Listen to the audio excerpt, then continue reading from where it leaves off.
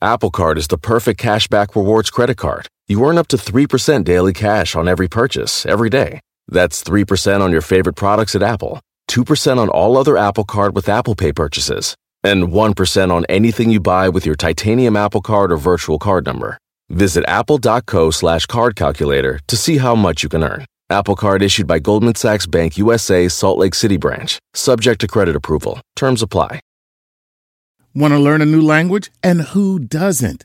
Well, experience immersive lessons from the most trusted language app, Rosetta Stone.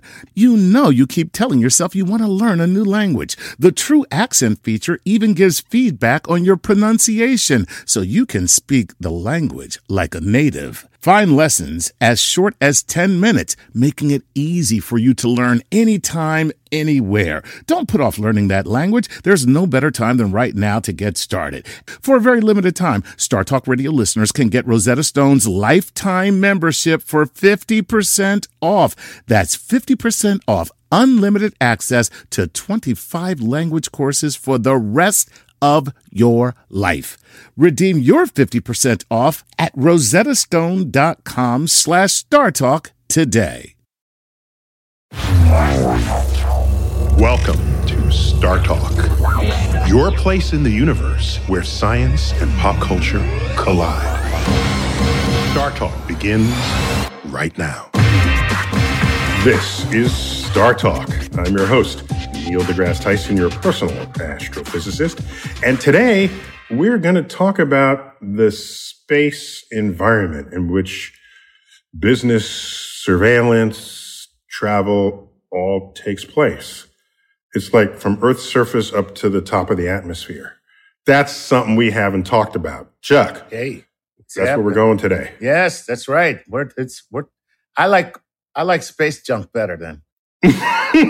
See, you said it all fancy. I just thought, I just like to say space junk. Like space junk. Yeah, I almost hear like Quincy Jones in the back. Bum, bum, bum, bueno, bum. Bum, bum, bueno, bum, bum, bum, bum, bueno, bum. Sanford and Son in space. Exactly. That'll be the next. That's right. Well, I've got one of the world's, if not the world's expert on this very subject right here with Star Talk. And his name is Moriba Jah. Moriba, welcome to Star Talk. Thank you so much. It's an honor and a pleasure to be here with all of you. Yeah, so you're an astrodynamicist and space environmentalist. That sounds like if no one knew what that was, you would have to invent it just because the world needs it, right? Is that a fair way to describe what you do? Yeah, absolutely. Yeah. That's, you know what though? I got to tell you, that means that there was a time when there wasn't where we didn't need you. So this is not a good thing that you exist because it's like social media manager.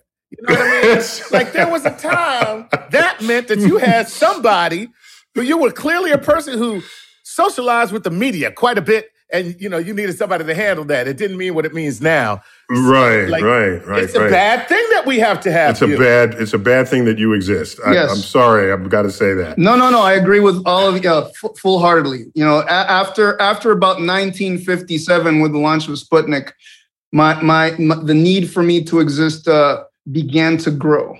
Right. So now Sputnik... Well, let me finish with the man's resume. Oh, I forgot. I'm sorry. I already know it's all in it. I'm ready to talk to him because he's got some fascinating stuff. I'm sorry. He's got some fascinating stuff. So he's a professor and researcher at UT Austin at the Cockrell School of Engineering. And so let me just give the list here because every one of these could be like an entire Star Talk. The non-gravitational astrodynamics. I love that. But I don't know what in the universe is moving without the influence of gravity. Advanced nonlinear multi-sensor object tracking. Sounds like the Pentagon needs you. Prediction and information fusion. What a space object detection. This man is like, okay, if we're going to have a space war, I want him on our side. Tell me about it. But on top of that, and we'll get to it in a later segment, but I want to put it up front right here. Eyes on the Sky mixed reality experience. That's not with the engineering department. What is that? Yeah, so interestingly enough, we have some faculty that are in the fine arts, and they've created something called Texas Immersive. And it's really trying to combine digital and physical experience for storytelling. Wow. Okay, so this would increase the impact of any kind of science that you do. Absolutely, yeah, 110%. Because one of the things that I've seen is just going to talk to scientists. It's like the echo chamber and the self-licking ice cream cone. Not so useful. So I need to be able to reach people, and the storytelling with mixed reality seems to be something that could really help. I love that. And the website's eyesonthesky.org.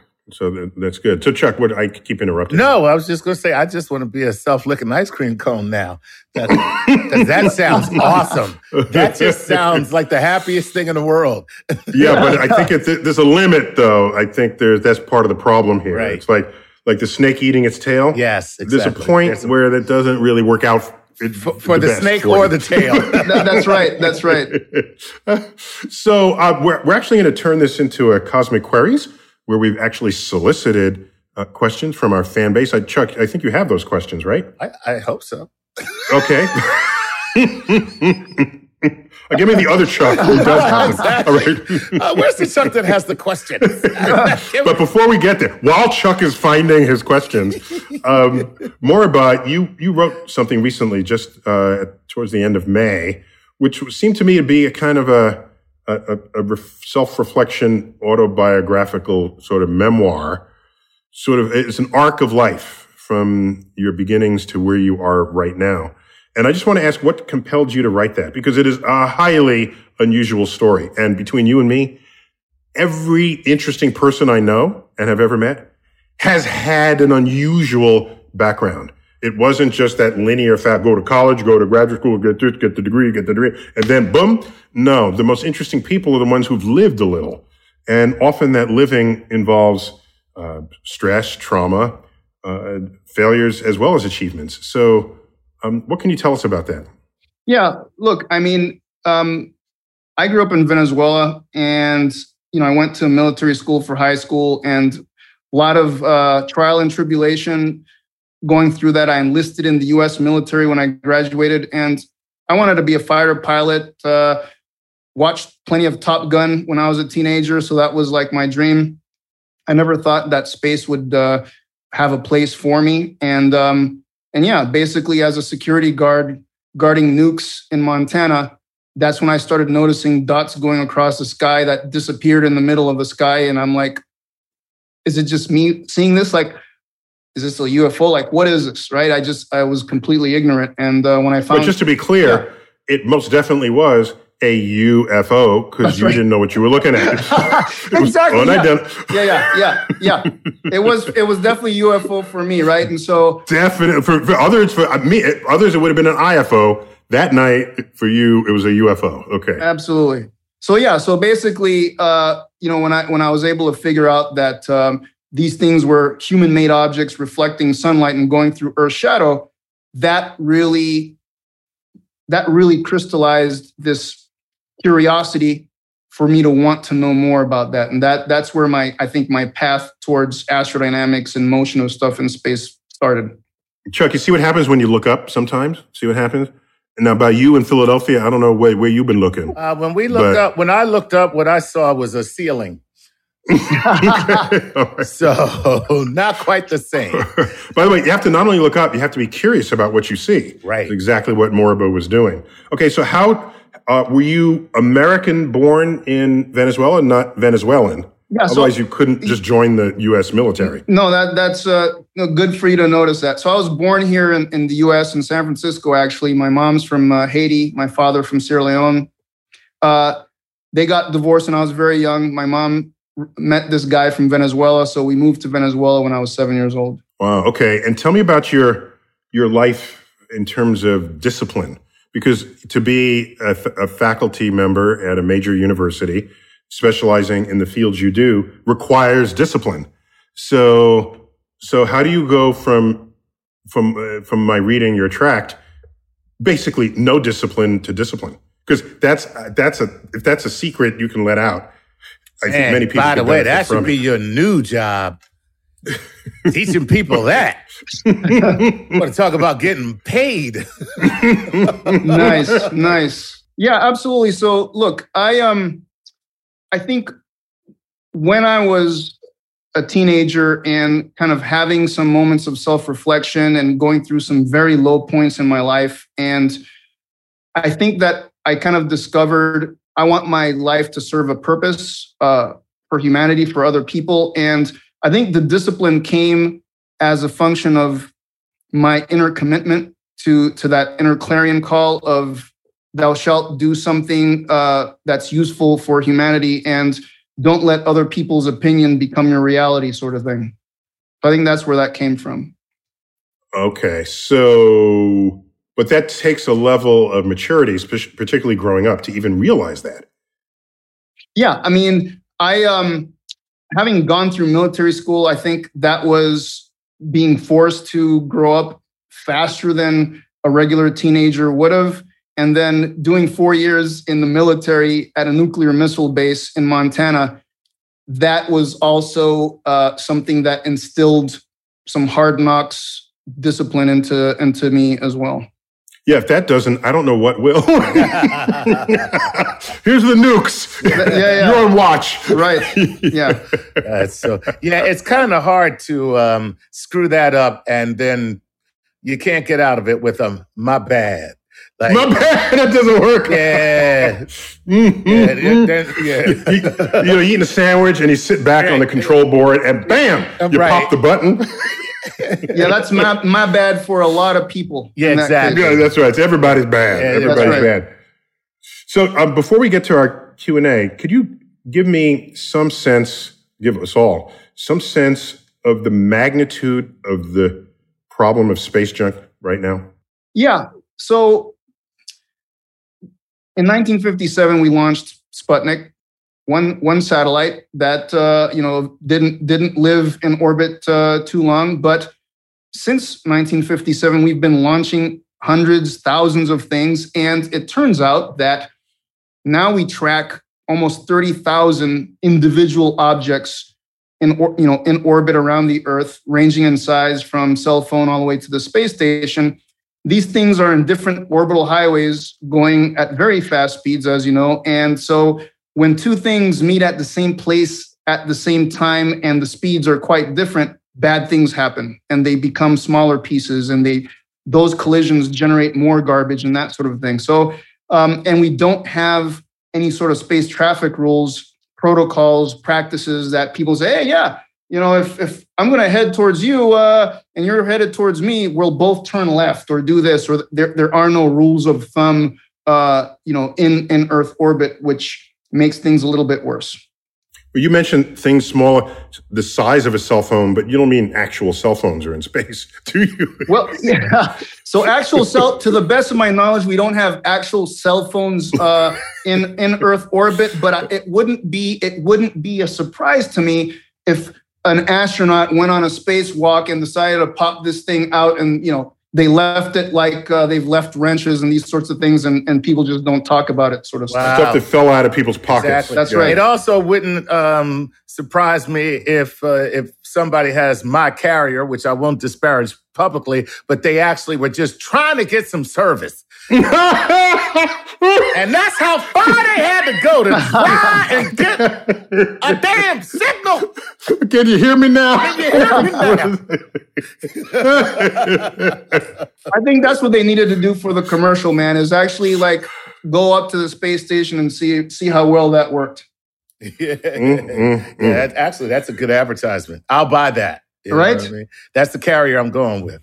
Well, so I love your expertise. Let's see how our fan base, where they come from with regard to your expertise and their curiosity. So, Chuck, what do you have? All right. For Dr. Morbaja, we have questions that come from our Patreon patrons, which is how we solicit our questions now. It used to be that we gleaned them from the various iterations that we find ourselves on the internet. But now, if you want, you just support us on patreon.com and then we'll read your question. Here's the deal. All right.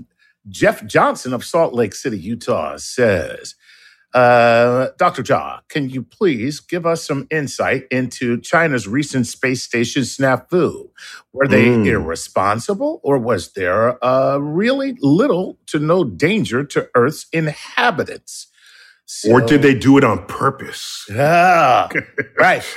So this is with a rocket booster from one of the stages, and they didn't know where it was going to fall. And I thought, when you launch something that big, you put little retro rockets or something on it, and you guide the thing into the great toilet bowl of space, the Pacific Ocean. So what went wrong here, or what was not in the planning from the beginning? Yeah, so I think you got it, as they say, tickety-boo there, Neil, in that the responsible thing would have been to outfit this rocket with propellant and thrusters to force it in to maximize the chance of the thing not surviving reentry. But when you leave it to Mother Nature to clean up the mess, hard to predict what Mother Nature is going to do sometimes. And so I think that's where the increased risk is. And until China actually puts on these thrusters for subsequent rocket bodies, it's a problem, and it's really bad news to make the world, spin up on, is the sky actually going to fall on me today? And we should try to avoid it sounds like the Wild West. Aren't we overdue for some rules and regulations? A treaty that treaty for what you do with your trash. It's a trash treaty. All right. Everybody gets together. Here's how you dispose of the recyclables, the smelly trash, the burnable trash. Why don't we have that? Yeah. So the interesting thing is that we do have a United Nations Convention on Liability and Damage, and it specifically states that the parties to the treaty should avoid harmful interference. I would say that a big rocket body falling on top of your head would constitute harmful interference. But the thing is, it's so loosely interpreted that perhaps China is saying, well, we don't necessarily consider that harmful. Harmful interference is not really defined. And I think that's the major issue. So from a sheerly litigious standpoint, they were not irresponsible. Is that a word? Is that a word, Chuck? Sheerly? I don't know. It is now. Sheerly? No, from a sheer litigious standpoint. Of, like, or pertaining to sheer. Yes. Sheerly. Okay, fine. Right. There you go. So they are, I told you it's a word now. In the Chuck dictionary. I love it. Look, let me tell you something. There's 3 dictionaries, all right? You got Webster's, you got Oxford, and you got Chuck. Sure. There you go. So if you are looking technically by the law, they're not irresponsible. But then if you wanted to attach morals to this, then yes, they would be irresponsible. Yeah, absolutely. Right. And I think, most of the world agrees that this is not behavior that they want to see carried forward. And they should do something responsible about it, just like Neil said, finding a way to purposefully deorbit this thing so that at least there's some intent with how the thing might re-enter and hopefully, burn up. So, all right, that begs the next question. Is it from Patreon or is it from you? No, it's from me. I told you, you want to ask a question, you better join Patreon. I just joined while we were here. Okay, all right. I wouldn't know. All right, go. Has the United States ever done this? All right, we will get to that after the break. All right, yeah. So it's one thing to point your finger.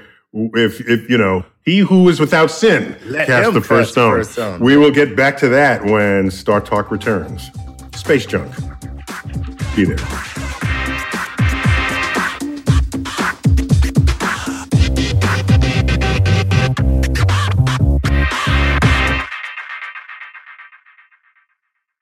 Whether you're a family vacation traveler, business tripper, or long weekend adventurer, Choice Hotels has a stay for any you. And that's good, because there are a lot of me's. Choice Hotels has over 7,400 locations and 22 brands, including Comfort Hotels, Radisson Hotels, and Cambria Hotels. Get the best value for your money when you book with Choice Hotels. Cambria Hotels feature locally inspired hotel bars with specialty cocktails and downtown locations in the center of it all. Hey, that's me. Radisson Hotels have flexible workspaces to get the most of your business travel and on-site restaurants. That's me too. And at Comfort Hotels, you'll enjoy free hot breakfast with fresh waffles, great pools for the entire family, and spacious rooms. Hey, that's me too. I guess I'm just going to have to stay at all of them. Choice Hotels has a stay for any you. Book direct at choicehotels.com, where travel comes true. Hey, I'm Roy Hill Percival, and I support StarTalk on Patreon. Bringing the universe down to Earth, this is StarTalk with Neil deGrasse Tyson.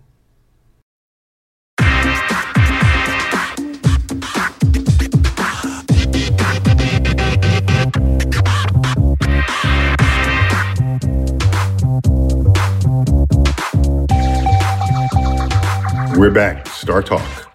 Got special guest Moribba Jah, who's a professor of, was it astrodynamics? Did I get that right? Yeah, absolutely. Astrodynamics, I love it. At the University of Texas at Austin, and is in their School of Engineering. And I have Chuck. No, before the break, Chuck asked a great question. And even though he's not on Patreon, I'll let him ask this question. It was, here we are pointing our fingers at China for dropping one of their boosters, who knows where, right? Well, we know where, but they didn't know where until it hit. So are we without guilt in this game of lost boosters?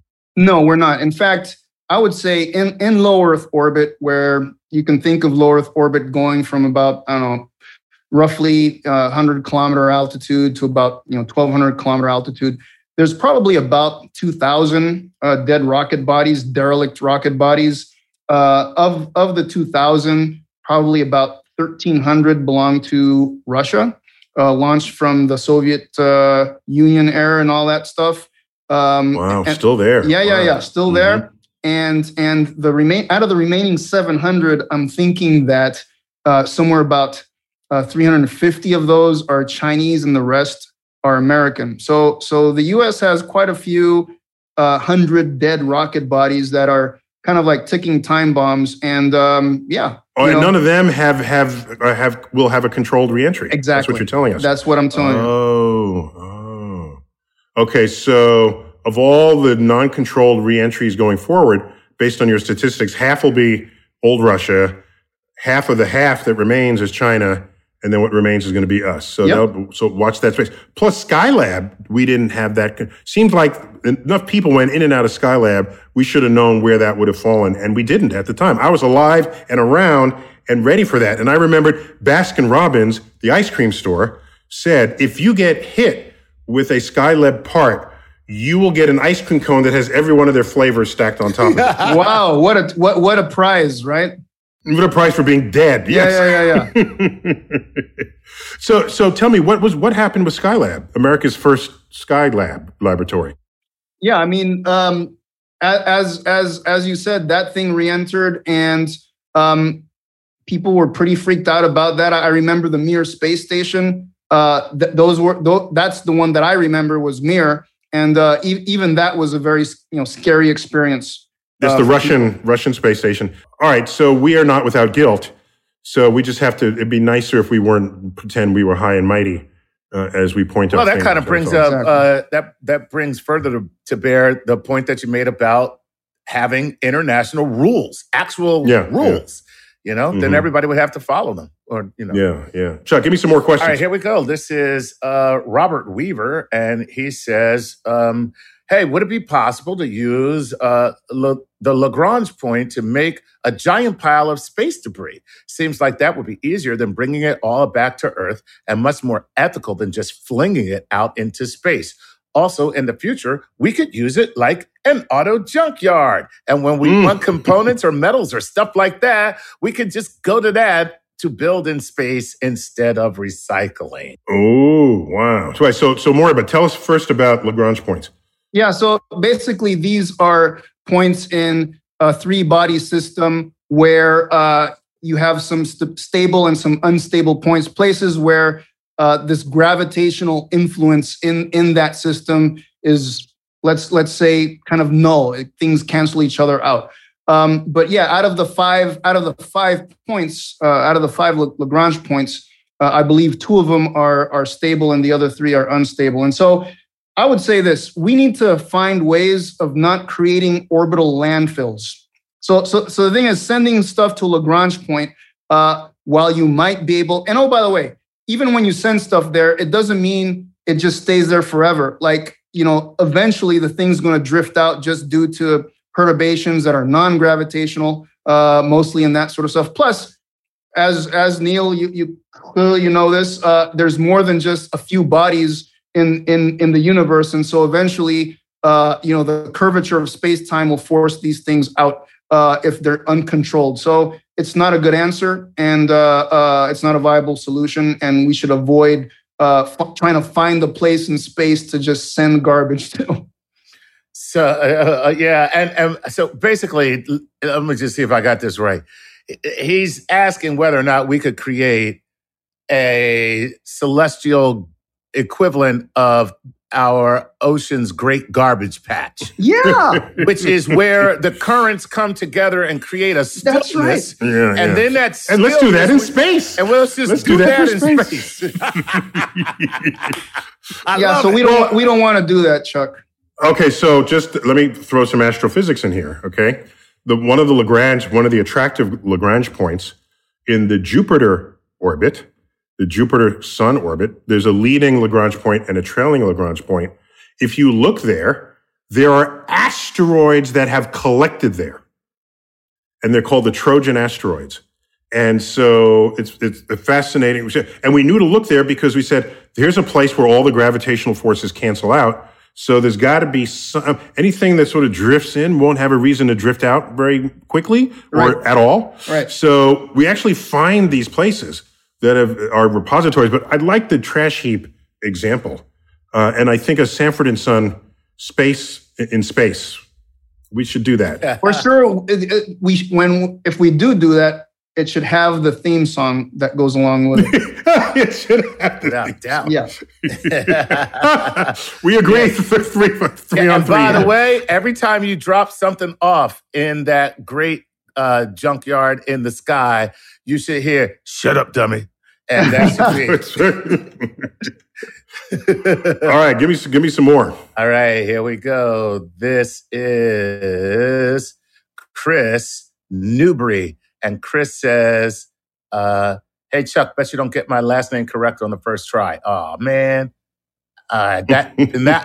See, I should read these first. I'm going to say Newbury instead of Newbury. But anyway, because it's Newbry. Dr. Tyson, just love you and love your Cosmic Queries book. SpaceX, the idea that put 42,000 satellites into orbit for optimal internet around the world. That being said, does that put a lot of junk into orbit? How much does that increase the risk of future endeavors of this rock having such a net surrounding it? Oh, So let me reshape that slightly. So more about, if we have functioning satellites, then they're not junk. But if you have thousands and thousands of functioning satellites, isn't there still a risk that they could collide with each other? Yeah, and so I would say this: low Earth orbit is already building itself up to be this place with these functioning satellites, like you said, owned by different companies, but there isn't a space traffic coordination entity, right? So the thing is, people are making decisions about how to maneuver and go, how they want their satellites to behave, but they're doing that in the absence of coordinating with other people that are also making decisions. And so that does increase the risk of things, bumping into each other in the night, so to speak. And space isn't just so supremely empty that we shouldn't worry about it? No, because we have very specific orbital highways where we put these satellites given the purpose that we want. And right now, for instance, with SpaceX and the Starlinks, which, oh, by the way, out of the nearly 30,000 objects that we track, about 3,500 are working satellites, and Elon owns about 1,500 of those. So it's already quite a bit. But wait, Chuck, Elon is going to become Skynet. Oh my there you God! go. Oh, Yes. Look at that. And Skynet's going to achieve consciousness, Right, and then that's the control end the of us robots. all. And That's the by end the of us way, all. Neil, he's your friend. I do count him as a friend. That's true. But just you say that like, okay, I'm also to blame just because I know the guy. All right. Well, so hold on a second. So I'm not saying that Elon is at fault for anything. What I am saying is that he owns most of the working satellites in Earth orbit. He will continue to own most of them, as I see now, given the fact that he's got licenses to launch. And so pretty much if you want to go beyond 500 kilometer altitude, you've got to coordinate with Elon because you got to go through his layer of Starlink satellites. So the coordination piece is really important, and that has not become manifest yet. So that is an issue. So I got this. Elon is the next James Bond. So he's 008, and they say license to launch. License License to launch. License to launch. Exactly. That's the next thing. Right. Oh my God. Well, first of all, that sounds ominous. I know, right? Because that guy may be on his way to being the first real supervillain. And you heard how quickly Moribund backpedaled on pulling out his name. No, let me say something nice about him before you go to the next topic. I didn't mean he's bad. No, he's good. There's nothing wrong with Elon. Yeah, we all know that Jeff Bezos is really the bad one. Yeah. He's the villain. Yeah, exactly. Plus, he's bald like You know what? Lex Luthor. He actually does make for the perfect Lex Luthor. Yeah, he's going to be the world's first trillionaire, probably, because he'll be the one that will land on an asteroid and mine it for all of its present. Mm-hmm. Yeah. Right. All right, cool. Let's go to keeping going. Avnish Joshi. And Avnish says this. Hi, Dr. Tyson, Mr. Nice, and Dr. Ja. I am 10 years old, and I want to be an astrophysicist. My parents gifted me with the Star Talk subscription on my birthday, and this makes me super, super excited. Damn, now we can't have potty mouth on the show. Damn. So he says this. I read that space debris is causing the night sky to be much brighter. Why does this happen if it does? And will it not make stargazing that much more difficult? How can we overcome it? Wow. Man. Look at this kid. Man, what were you doing when you were 10? Yeah. Tell you one thing. It wasn't that. It wasn't that. That's a good answer, Moribund. Right. I don't know the answer, but that is the answer. I was writing letters like, Dear Santa Claus. And people were like, you still believe in Santa? Anyway, go ahead. So what about night sky observing? What's going on there? Yeah, so I will say this, right? I'm actually working with the astronomy community to try to quantify the effects and impacts of these pieces of human stuff orbiting the Earth, and they do reflect sunlight. So in a sense, it's light pollution coming from the skies towards the ground, towards large pieces of glass.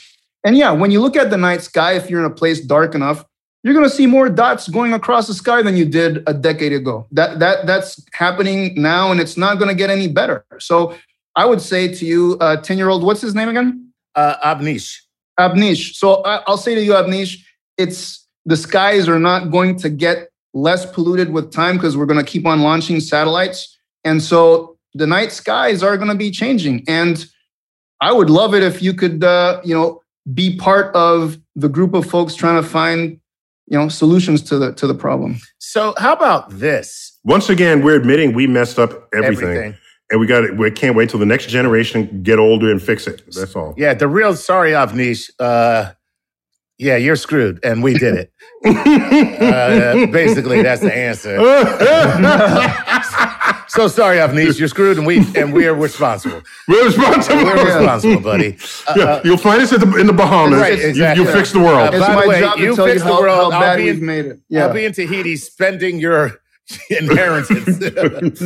So let me ask you. What'd you say, Morba? No. So basically, I was just saying what Chuck had said is that, basically, I'm trying to quantify the problem for Avnish's generation to try to do something about it, I guess. Yeah, that's great. Okay, I mean, excellent. you're really kind of a voice crying in the wilderness right now, my friend. You are indeed the John the Baptist of space junk, because nobody is really paying attention to this. So it's important work to kind of wake people up about this issue, Well, that's a second religious reference here. Yeah, no, I really appreciate that, but I know how John's story ends. Exactly.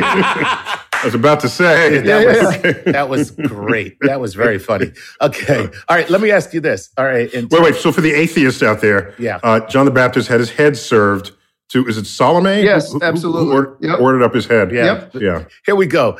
Let me ask you this. In terms of all this. No, you're not. No, I want Patreon questions. No.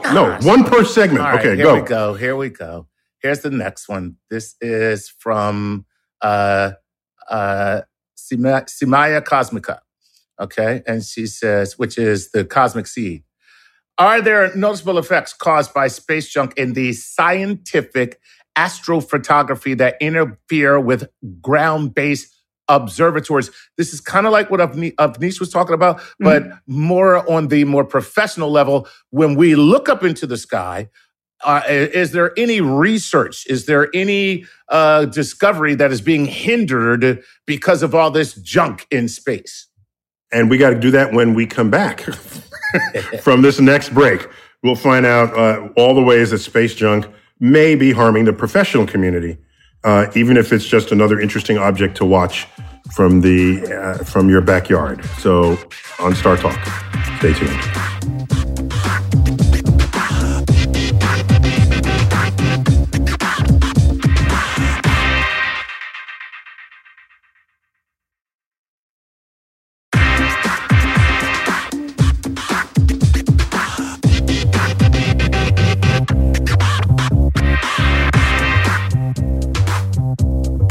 We're back, Star Talk, and we're talking about space debris, space junk, and it's a cosmic queries, just trying to find out what's going on and how and why. Mm-hmm. And we left off, Chuck, with the question, and who is it from? Teresina is her name, but she calls herself the Cosmic Seed. The Cosmic Seed. Oh, very nice.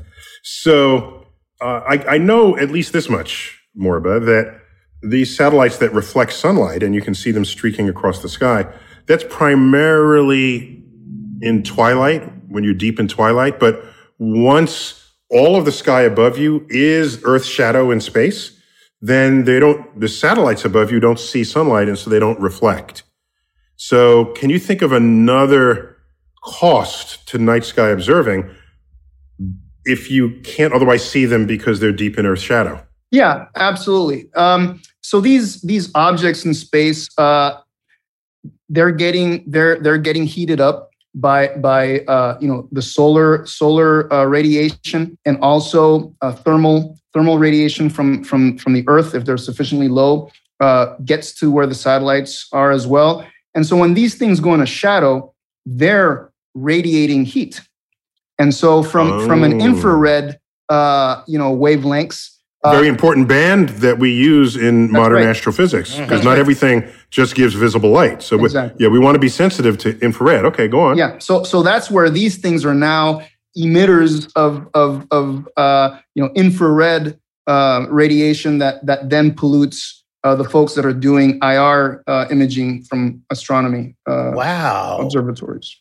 That is first fascinating, but just something you really wouldn't think about, because we tend to think about everything in terms of visible light, which is... Well, Geordi on Star Trek would have seen it right off. Right away, right? Yeah, he would have. Because he's got full spectrum vision. Yes. Right. Exactly. Right. Wow, that is so cool. All right, so now there's another segment. Give me... And this is a segment, you're allowed one question per segment, Chuck. Question. Okay. Okay. All right, so... One of the reasons why we have all this stuff in space is because they forget just the replenishment of outdated, equipment, like new satellites. they're doing something for us, like so GPS or geosynchronous, like they're all doing some communications, weather, they're all doing something for us. Would it help if there were like a giant relay station?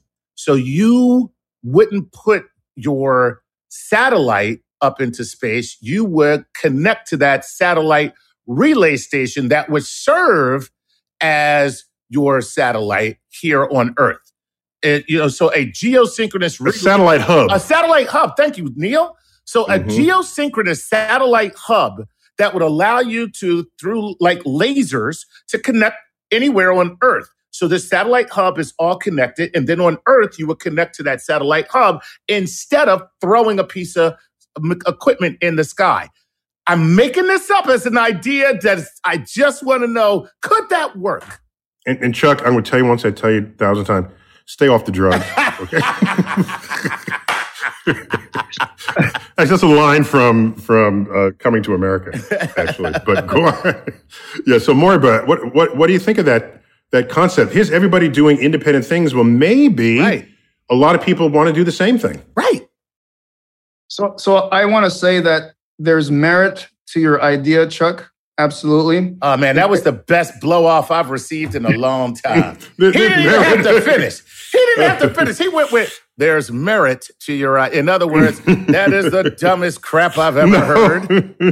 Would you let the man be polite? Okay. Be polite on the show. Okay? No, so look, I think it's a great idea if you could get enough people to buy into it, right? But the thing is, nobody's been able to kind of assemble this sort of consortium mentality behind doing something like that. Everybody wants to, they have their own investors, they want to do their own thing, they want sovereignty, full independence, yada, yada, yada. So people have thought about doing this for Mars, actually. A Mars relay. A Mars relay. Like you said. So, oh my God, now you just opened up a whole new perspective on space junk for me just now, which is, it is emblematic of our greater problematic disposition here on Earth, which is... Wait. It's emblematic of our problematic... Yes. Disposition. Which is... You had a sentence with those 3 words in it. What's wrong with that? Emblematic of a problematic disposition. Yes. Okay. Is that... Right. I'm just trying to follow you here. Huh? Okay. Yeah. I'm picking up what you're putting down. Yeah. Okay, go on. I mean, here's the deal. The deal is this. You know, we don't really cooperate. I mean, scientists do. But other than that, let's be for real. Outside of like scientists on this earth, we are effed. Nobody gets together and says, hey guys, do you want to do this? Or hey guys. There are 4 things. Just to be clear, there are 4 things. There's science. Okay. The Olympics. All right. The World Cup. Okay. And the waging of war. These are the only things that nations coordinate for. I'm going to eliminate one of those, Neil, for I think obvious reasons. But I'm just saying. But you know what I'm saying? Like, that's so weird. Like, this problem in the sky, from what you just, said to us, is the fact that we're not together. We can't get together. Yep. Well, we did it with the space station, except we kicked China out of it and then they made their own damn space station. Exactly. Right? Putting more junk in the sky. Well, space station is not really junk, though. Okay. Wow. It's the size of a football field. Yeah, that's really cool, man. All right, here we go. All right, you got your damn question. Now let's go back to Patreon. All right, this is Teresina Rojas again, who says this, because I like her questions. Is there a plan underway to remove this doggone space junk orbiting Earth? If so, I imagine it must be really expensive. Or is there a way to put together a plan so that someone could yield a great profit? So she's tapping into the real deal, which is, how do we make money off of the space junk? Because once you start doing that, everybody will race to remove space junk. Yeah, that's how you motivate people. So yeah, any plans? Yeah. More about it? Because it sounds pretty hopeless. Well, so in order to like monetize the whole space garbage cleaning thing, a couple of things have to happen first.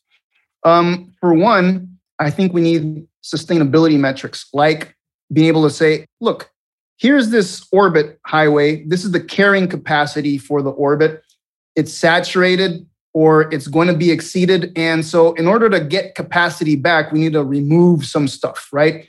And then we could actually hire somebody, just like tow truck. Maybe when you see a piece of some car on the side of the freeway, you can't just go into it and pull it off the road, right? We have tow trucks that come by and do that, and so we could have the equivalent, orbital tow truck company that gets paid to provide capacity back to an orbit. But without that metric, it doesn't make a whole lot of sense, because there's no rhyme or reason. Like, what's the benefit of removing this object versus that one, right? So I got it. Yeah. You create a space tax, Right. and that tax supports the cleanup, to the beautification of the highways.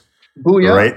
And that way, every launch, there's a little bit of money there that'll help get your ass back out of orbit in case you go dead. Yeah.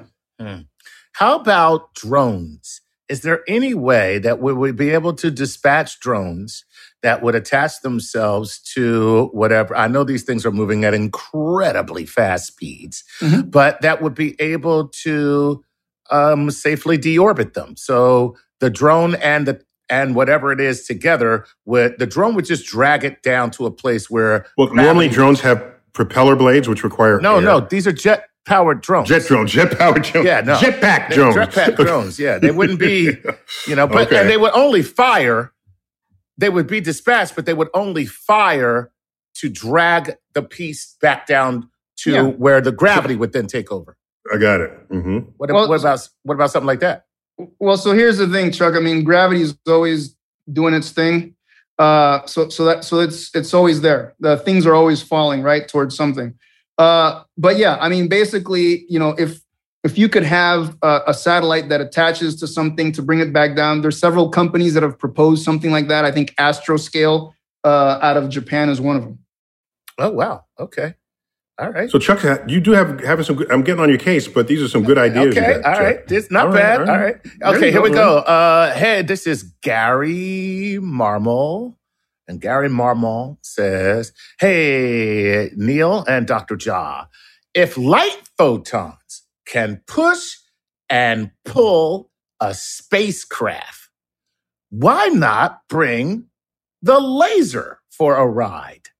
So he's looking at like solar sails. Why can't we do something like a solar sail on the pieces that are floating up there as junk? Wow. So you have an orbiting laser that you aim and knock satellites back down in a controlled way for them to re-enter and burn up. And the coolest thing about it is when the laser fires, it goes pew, pew. The space laser. Nice. All right, we have the sound effects already here. I like you heard it on Star Talk. Yeah. No, so look, certainly there are a couple of groups of people that are trying to do something like that from the ground as kind of like a risk reduction, a demonstration of the ability of lasers to effectively remove some objects from orbit. People in Australia and Canberra are doing that. Some folks in Germany, Stuttgart and that sort of thing. So people are already looking at applying these lasers, at least from the ground, to test that out. But yeah, here's the problem, Chuck, is that when you put the laser in space to do that, people from a space security perspective start having concerns, because a threat is something that has the opportunity, capability, and intent to cause harm. And so with a laser, you clearly have an opportunity and capability to harm something. Then the question is, how do you rule in or out the intent of this? If you can use it to push junk out of the way, then maybe you could do some damage to a working satellite. And how would you know? And that sort of thing. So it gets a bit contentious. Right. Interesting. And interesting enough that you said that about the threat. Who's to say that you won't use it to push my working satellite and disrupt my communications? Yeah. Right. Or maybe you did have good intent and then someone else takes control that you don't have control over. Right. So it's like someone steals your gun and then they commit a crime, but it was your gun. Right. So. Interesting. Oh, man. This is really this is quite the perplexing little problem that you have. Because it's the Wild West. It's the Wild West, except it's space. It really is. That's right. Oh, my God. Okay. All right. Well, let's... It's Cowboys versus Aliens. Right. Cowboys versus Aliens. I saw that movie. So did I. I didn't quite know what to make of it, but Yeah, I didn't really like it that much, but except for the scenes where the aliens were doing probing the humans, that was cool. No, the weird thing is they were mining Earth Right. for natural resources. Way easier to mine an asteroid. Okay? Right. Why would you come all the way here? Right? It's like Earth is not your best supply Right. of Exactly. rare ingredients. That's right. It's like passing by like 30 gas stations just because you want. You heard somebody, Chevron. Joey filled up a handheld tank. Exactly. Yeah, that's crazy. Okay. All right. I'm really glad we debunked that movie. It doesn't deserve it. There you go. No, there's another one. I heard a radio play of aliens who came to Earth sucking up the water because they needed the hydrogen in the water for them to survive. Right. And I know where that you're going person with probably had only just learned that water molecule is H2O. Right. And they probably just learned that, but didn't learn anything else. Right. Right. That the universe is 90% hydrogen. Right. Yeah. Right. Exactly. You don't have to. Yeah. Let me find an expensive way to get the hydrogen, right? Exactly. That's so funny. Yeah. It'd be like creating a big giant tank that allows you to breathe air Right. right here on the Right. surface. Absolutely. All right, here we go. Okay. I think it's time for just one more question. All right, Give it to me. okay, let me give you this one. We know Violetta. Violetta is the 12-and-a-half-year-old. That's Violetta. This is Violetta. Brace yourself. Yeah, we got to close the show out with 12-year-old Violetta, who is also going to be an astrophysicist. All right, love that. At 12, she knows this. And she says this: I only ever hear space junk described as being a negative thing. So this may be kind of a weird question, but I'd like to think on the bright side a little bit. Is there any possible upside to this space junk? Like even any way to turn trash into treasure? And then she goes, ha ha. So Okay. clearly that's a 12-year-old's joke. Okay. But go ahead.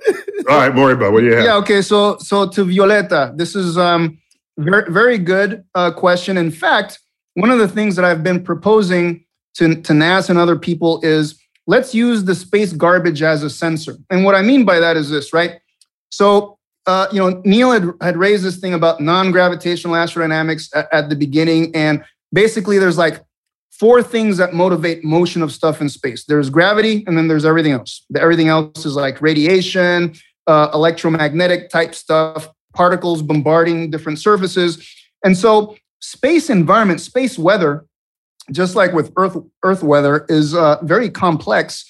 But the thing is, just like we can tell how global circulation of water behaves based on following where the junk goes, like Chuck had brought up earlier, we could understand what the space weather is doing by following how it influences where the junk goes. And so we could actually try to solve the inverse problem of, given the behavior of the junk, what's our interpretation of the space weather, and use that for space weather science. Wow. Call me crazy. So these are proxy for like weather balloons almost, right. or weather buoys. Yeah, absolutely. Right? Whoa. Interesting.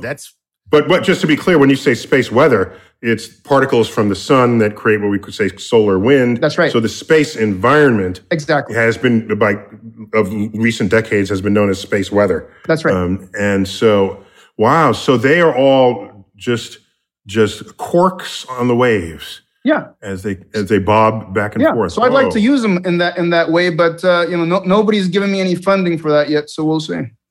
Right. Well, after they hear this show, exactly. After we edit out the Chuck part. Right. No. By the way, now that you said that, I take back everything I said about Jeff Bezos. I love you, Jeff. I love you. Cool. Well, we got to end it there. But let me ask. So, Moriba, what's your social media presence? Yeah. So basically, if you go to like flow.page /Moriba, you'll find all my stuff there. I'm on Instagram, Twitter, Moriba Jah, and also on Facebook and everywhere else. And so yeah, I'm easy to find. Okay, Moriba Jah, Moriba. Yes. Pronounced as it's spelled as it's pronounced, and Jah, Jah. All right, and Chuck, you on social media? Yes, sir. At Chuck Nice Comic. There you go. And I do I don't officially follow you. I have you on a list. So, Oh, wow. or maybe I do follow you. Wait, Oh, well, you better start. I track you. I don't know if I officially follow you, but I do track you. How do you I not know your follow stuff. me? This is so disappointing on so many levels. My God, I've never been more into Okay. I'm so Tonight, I will follow you. Thank okay? you. All right, check. I think I already do follow you, though. I follow Pee Wee Herman. And not me? Are you kidding me? Nice. Yowza. Maybe Thank you. I'll get on a bar and I'll dance in some big shoes. Maybe that will change your mind. There you Dun. There you go. All right, we got to call it quits there. More, but thanks for this. As more things fall out of the sky, can we think of you?